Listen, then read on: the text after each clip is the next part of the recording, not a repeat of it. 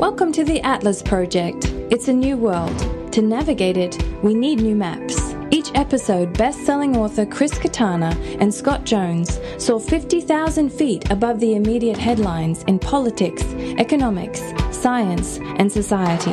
The Atlas Project aims to reveal the big picture of where humanity is headed and the choices we all need to face.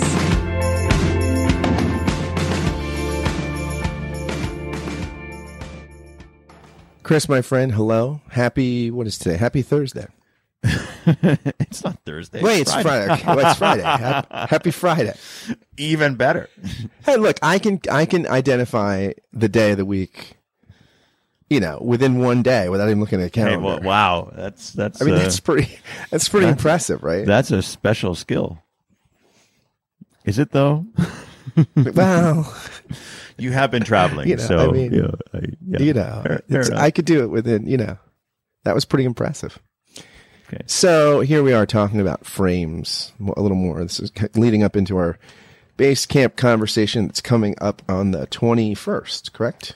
21st of March, yeah. 21st of March. Really looking forward to it. I mean, we've really set the table, I think, for an ambitious conversation where I think we can all really come out of it with a, like bringing together cognitive diversity for a cognitive edge.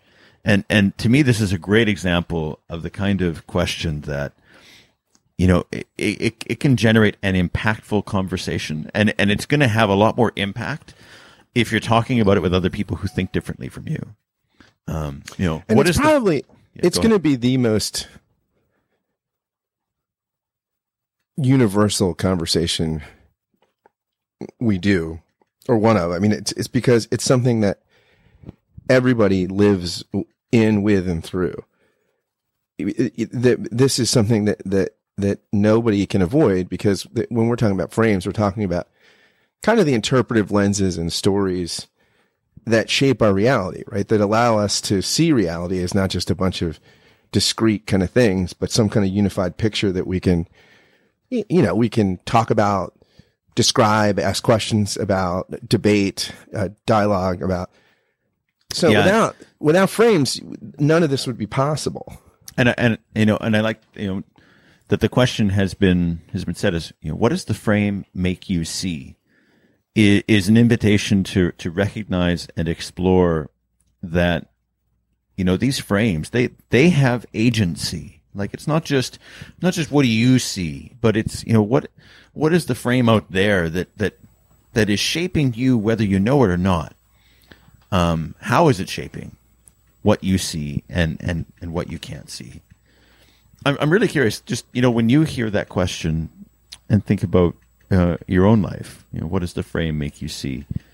What sort of stuff arises in you?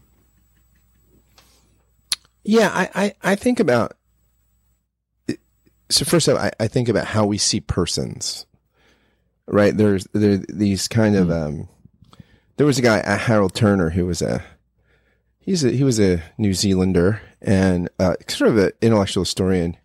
And he wrote this book actually called Frames of Mind. And it had all these neat little charts. That's what I like about it. But in it, he talked about he thought there were three root frames. Right? He thought there was the oceanic frame, where reality is really an ocean and diversity is an illusion. Right? So he thought you saw this in certain kinds of Eastern religions, like you saw it in different ways in Hinduism and Buddhism. You see it in certain kind of Middle Platonism, like Plotinus and people like that. And so that's the idea that diversity is really an illusion. The universe is really one big ocean of being. Then he talked about the atomistic worldview, where unity is an illusion, where everything is just the smallest total of its parts. So you're a bunch of atoms, and a family is a bunch of individuals, and a city is a bunch of families. And, and so the everything, the most real thing that you can discover is the things at the most atomistic individual part. And then he talks about the web frame, which he thought it was Semitic, and you find in Africa, that says, I am I because we are we. And where unity and diversity are interdependent realities. And that's one that he actually personally had kind of a preference for, I think. But But I think about that because for someone in late modern America or Canada or Europe, I think the atomistic thing still kind of rings true.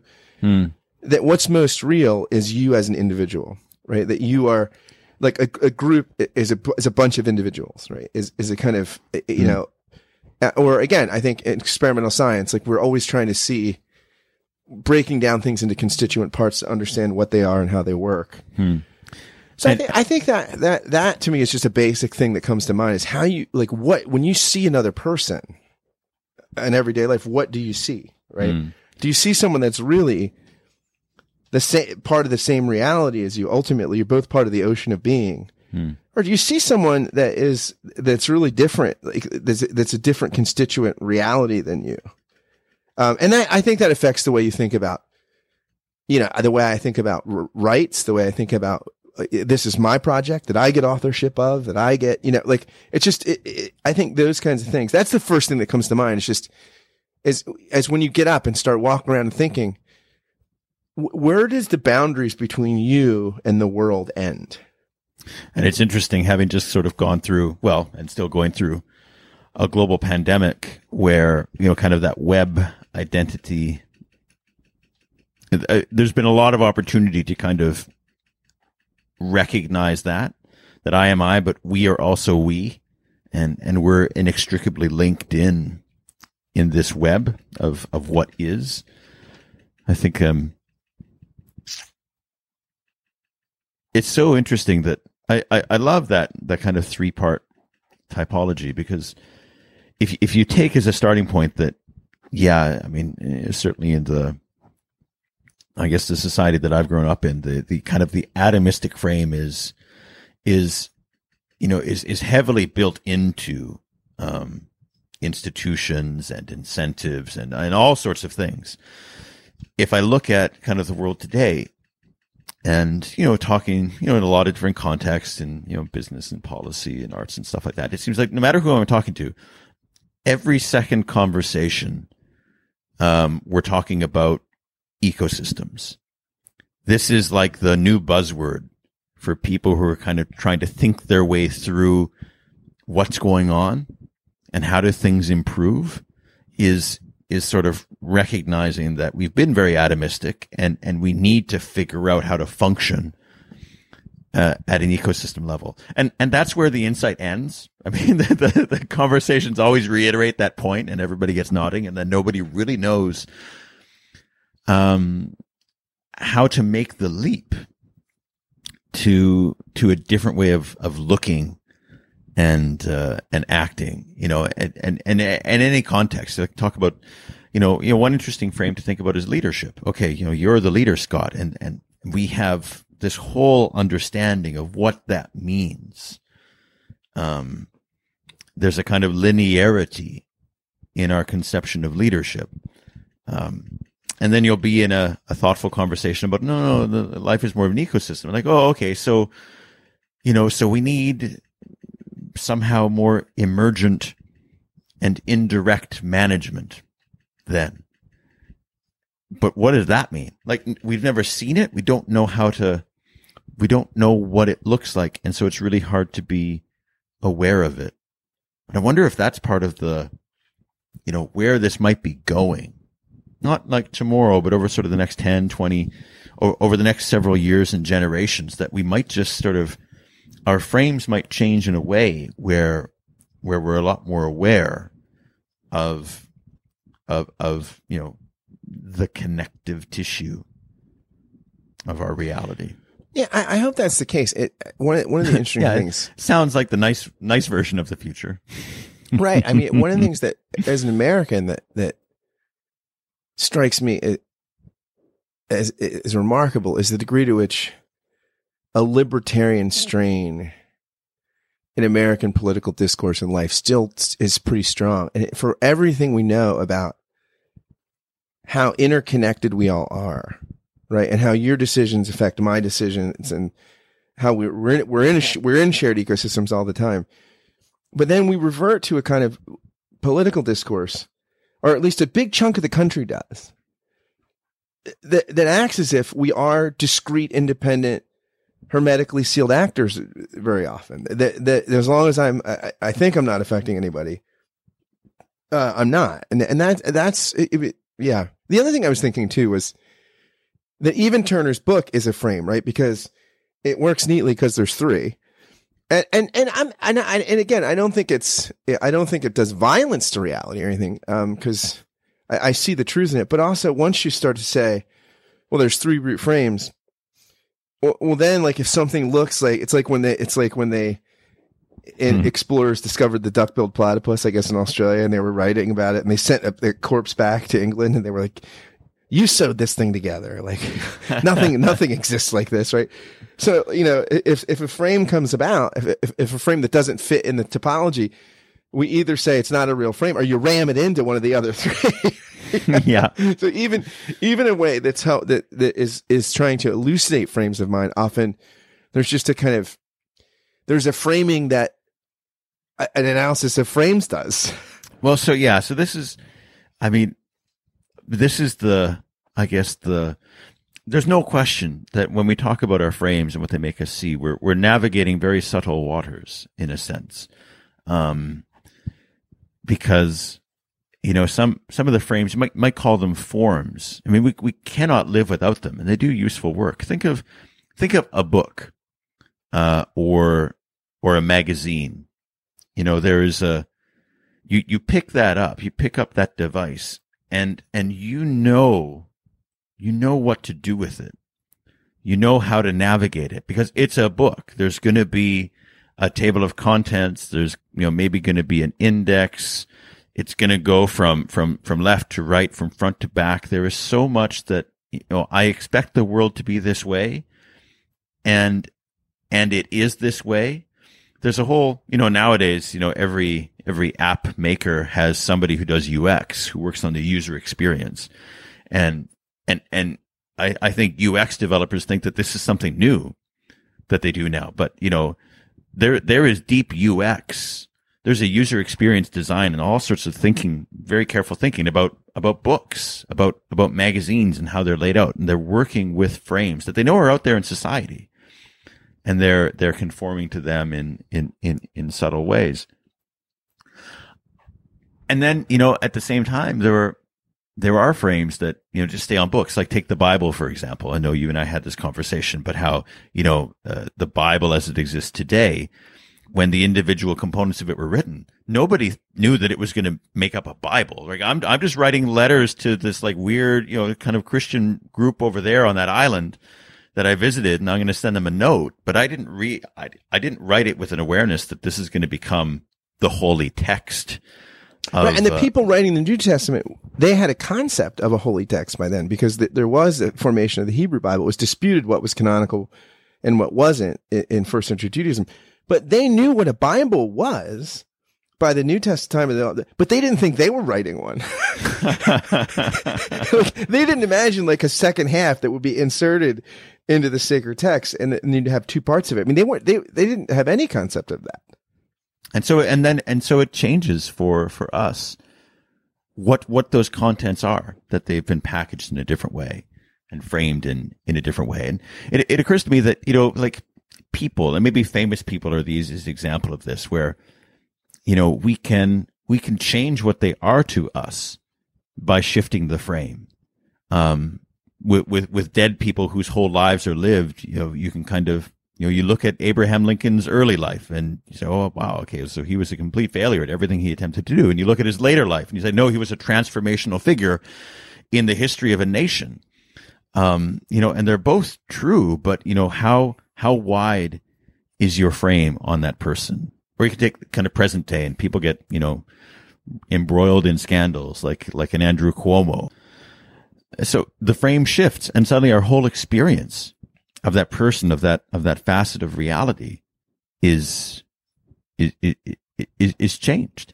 And then, it seems sometimes that frame that shifts, it's kind of, I'm not really sure who the agent is. It's just, that's newsworthy. That's what's broken. And I guess there's a background morality that says that's important to focus on. And then sometimes, social movements, they manage to very, very explicitly pick up the frame and shift it and say, no, we got to focus on this. You thought Harvey Weinstein was, this creative titan. Actually, he was a bad person. Well, yeah, right? I think about this with Andrew Cuomo. Without the Me Too movement, this would be a really different kind of story, right? Because here's a guy who's divorced, unmarried, is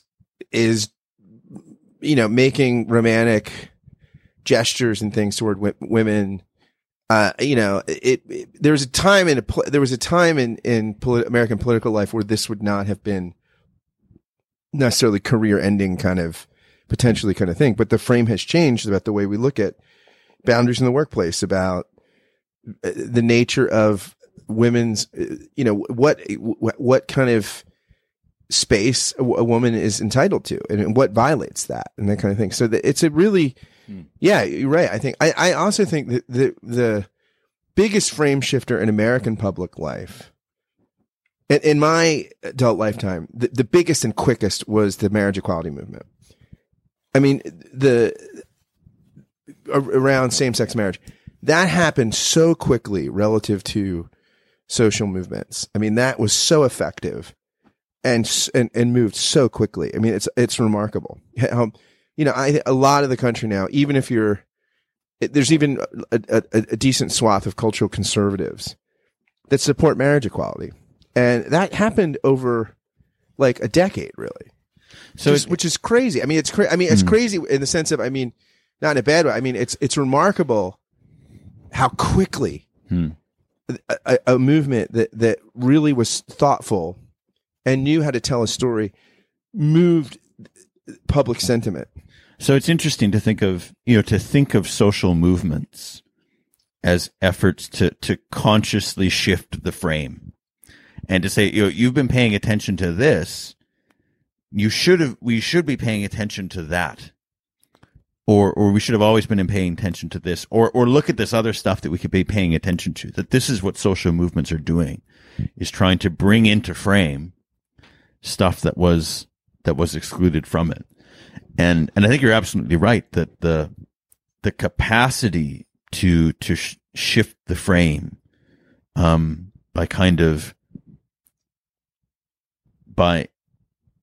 by spreading a new way of seeing is much stronger now because of the technologies that we have available to kind of, find one another and amass public support around them.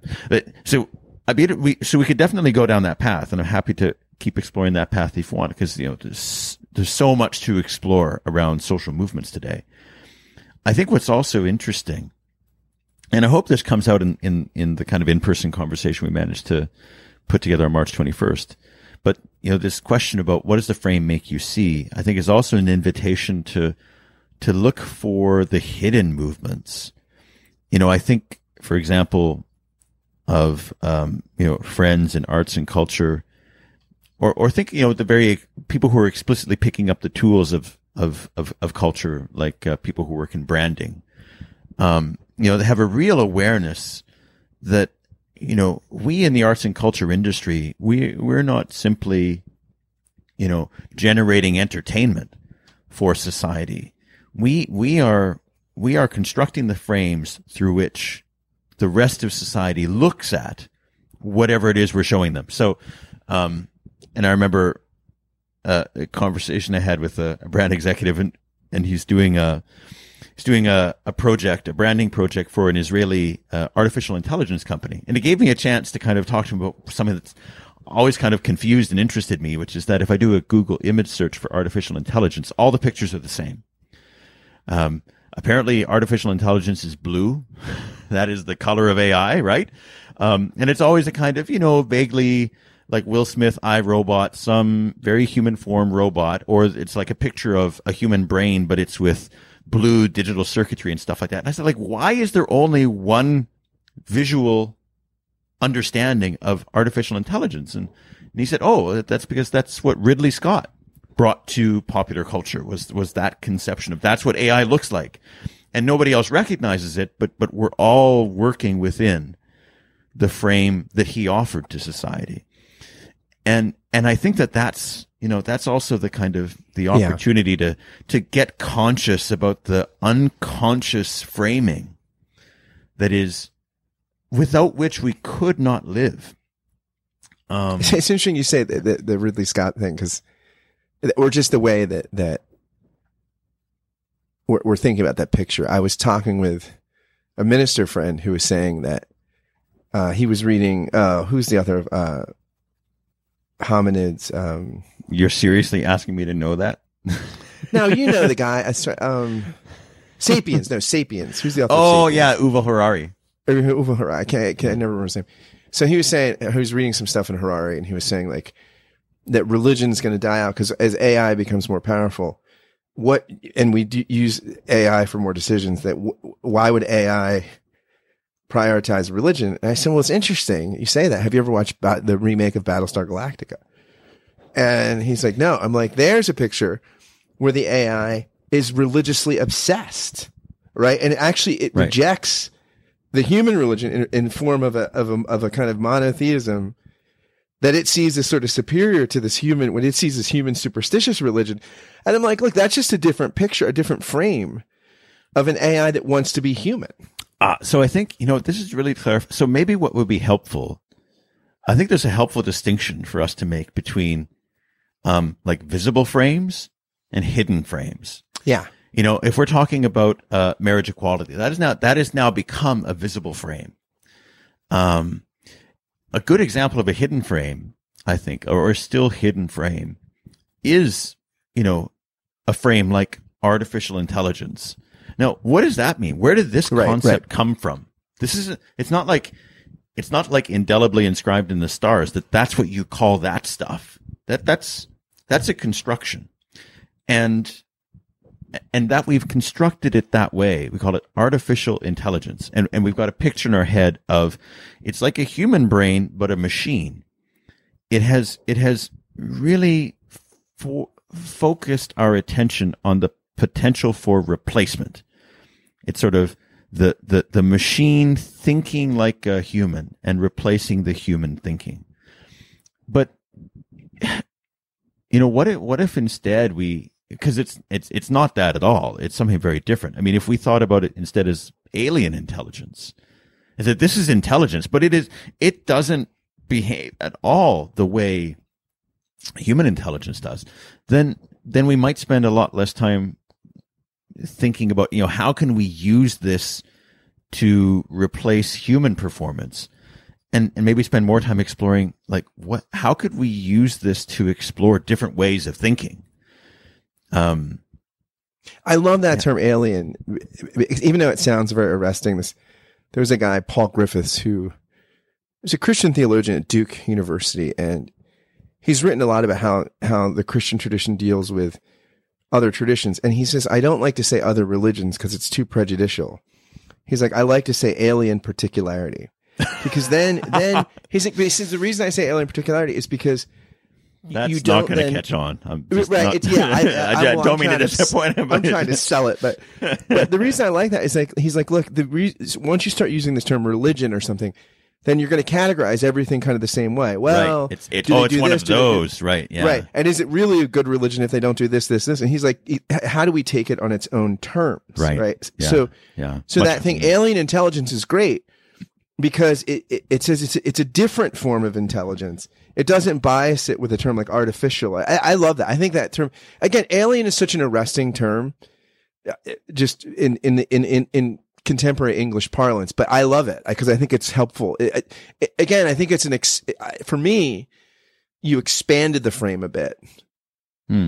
Well, so, and maybe this is an obscure example, but you and I have been social scientists. We get this. I mean, you think of what social science does. You collect data and you try to figure out, well, what causes that? Why will some people get a vaccine and others not? And, the best sort of social science model we might do, or, someone at Harvard might do, it has maybe a dozen variables in it. It does some fancy, what we think of as fancy mathematics to determine that, you know, these 3 or 8 variables, they explain 35% of why some people get a vaccine and others don't. And, you know, that's kind of, we think of that as a good result. But, you know, if we threw, you know, all the data that exists into some algorithms and said, okay, like explore a model to explain this, you know, the efficient model that explains it may have 1,000 dimensions to it, but it's the most efficient explanation. We can't possibly get in there ourselves and understand it because we just don't think in that way. But this alien intelligence could. And what would our relationship to an intelligence that we can't, like right now, you know, I think of, you know, conversations with, you know, policymakers here in Europe, and, you know, they're trying to figure out laws to sort of govern artificial intelligence and, you know, and what makes good AI. And one of the things that they say is it should be possible to explain the decision back to humans. If we're going to use the AI to make decisions for us, then it should be able to explain the decision, you know, because of X, Y, and Z. But for an alien intelligence, it can't explain it in terms that we understand. It's the best model to explain it, but we can't translate it back. It would be a completely different relationship.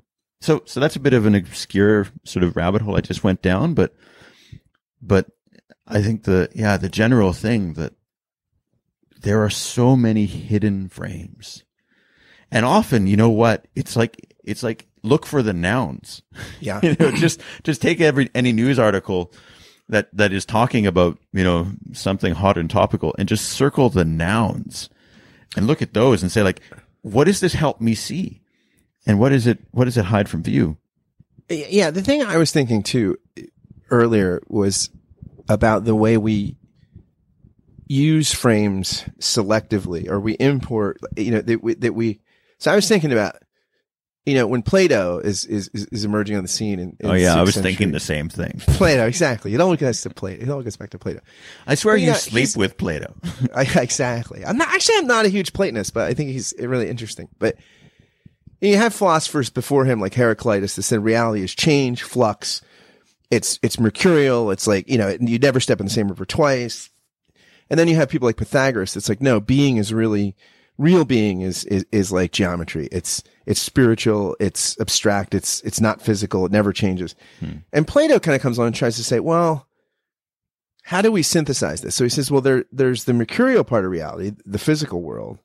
And then there's the world of the forms that is really eternal, right? And so you never have really seen a pure triangle when you draw it, because you could never get the angles pure because of physical reality and a pencil, there was dust and things like that.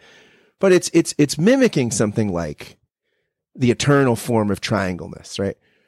But then also he thinks the most real thing about you change, your hair grows, you get hangnails, but the most real thing about you is your soul. You get hangnails. I don't always say hangnails, but you could die of one in 6th century Greece. But you know, for Plato, the most enduring thing about you is your soul, your eternal soul, which kind of is the real you, right? And then the thing that's changing and in flux is the physical you.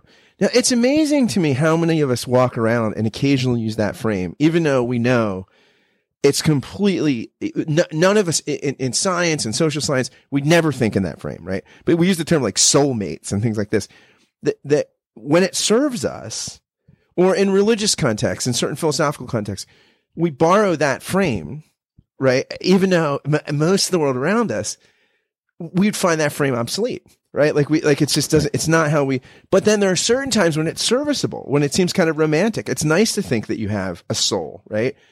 Even though what we know scientifically is when your physical composure changes, it changes what Plato thought of as the soul, right? That your cognitive things, your emotional. So it's just, but again, the frame hasn't died, right? It's still there. Even though philosophically, and just everything the entire way we indwell the world for the average educated, reflective, late modern person in the West pushes totally against that frame. But we found a place for it, which is just interesting how we selectively import things into the frame, and let them have let them do interpretive work in some places, and others we don't let it happen. There's sorry, I had to move my cat. Hey, you always have to move the cat. The cats, the cats, boy, I would love to somehow get inside the consciousness of a cat and just understand, this place that I live in. What is it to you? I think it's probably far less visual and much more zones of hot and cold. Not enough mice, not enough birds, not enough mice, not enough birds.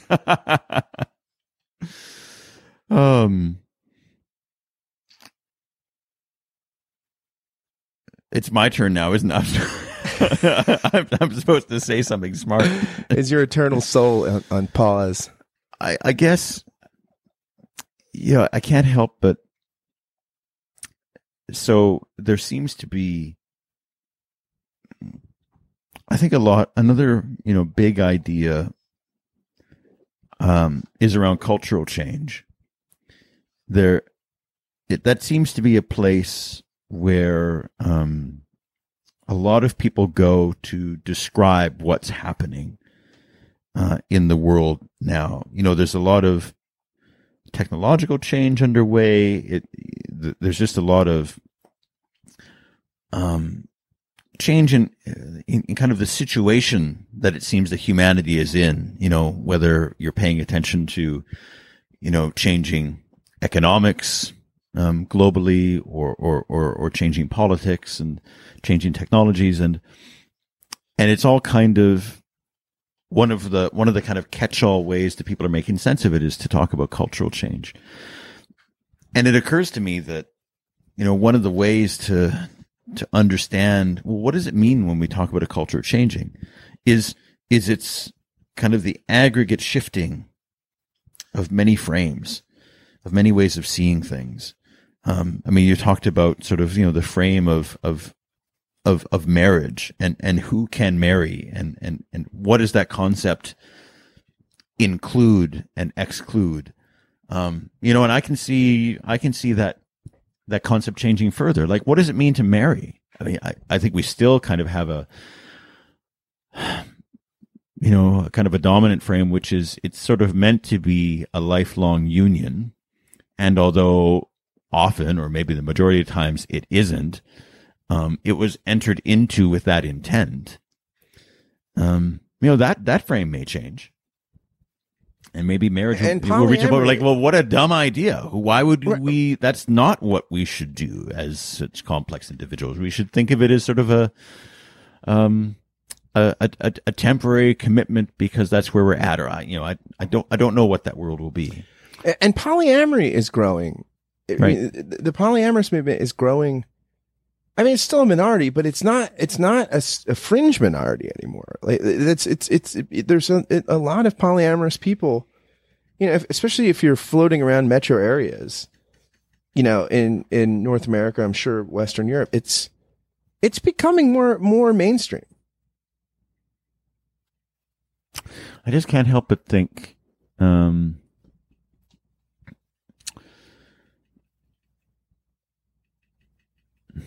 you'll have to edit that out. I don't know what to say.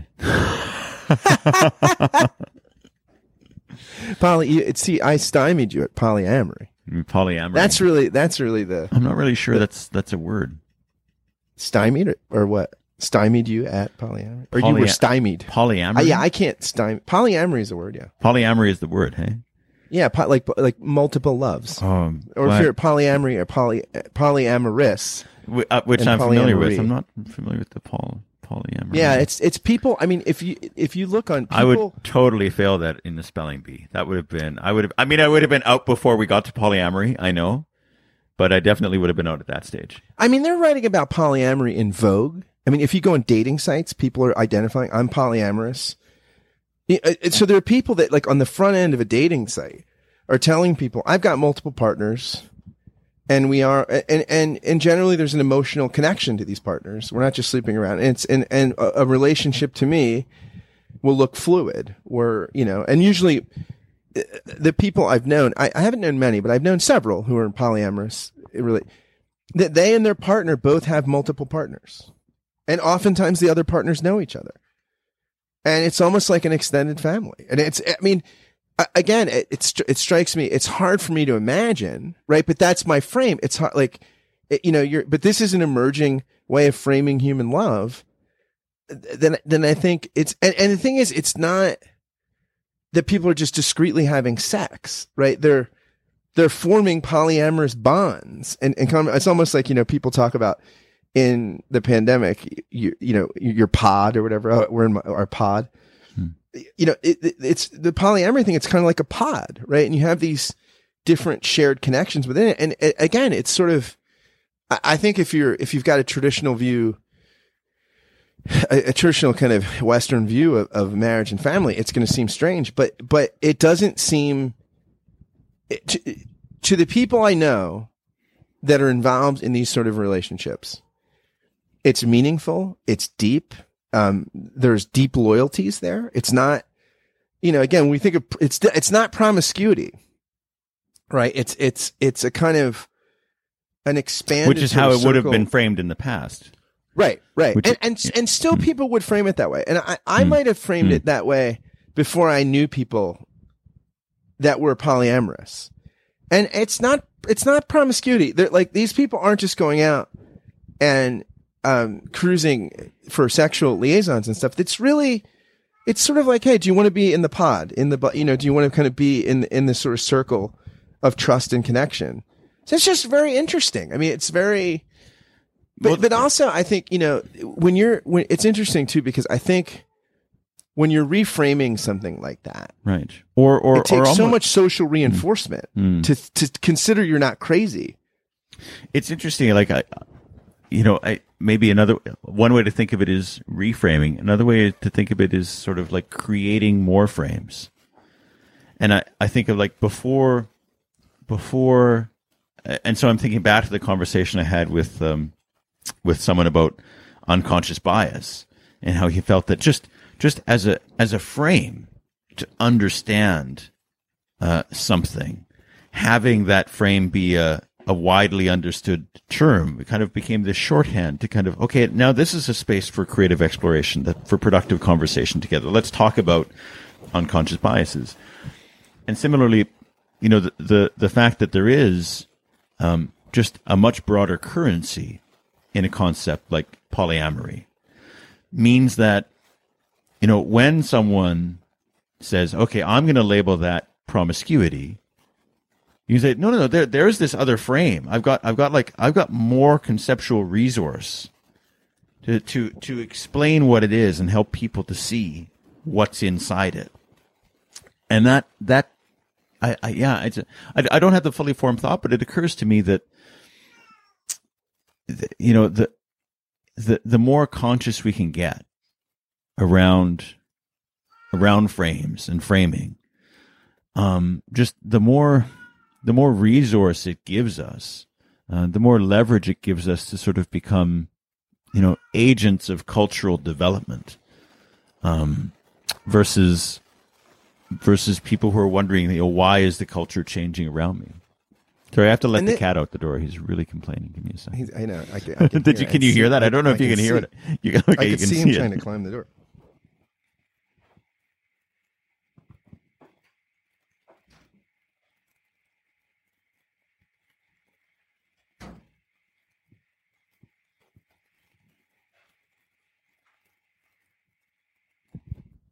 And now that cat does not want his frame challenged. No, he's not into it. Now he'll be scratching the door to get back in. No, but I think what you just said there, though, about the deliberate kind of engaging frames is and how it can make you into an agent of cultural building and change is a really good argument or case for a group like Basecamp, because most of the time it's not going to be easy for the average busy person that's reflective, but it's just it takes so much time and intentionality to think about frames, right? And think about, well, do we have an example of expansion or frames going on alongside each other or growing? Like all that stuff, I think requires so much space and pretty good conversation partners who have diverse ways of seeing and articulating things, right? That all those things are so important. And it's what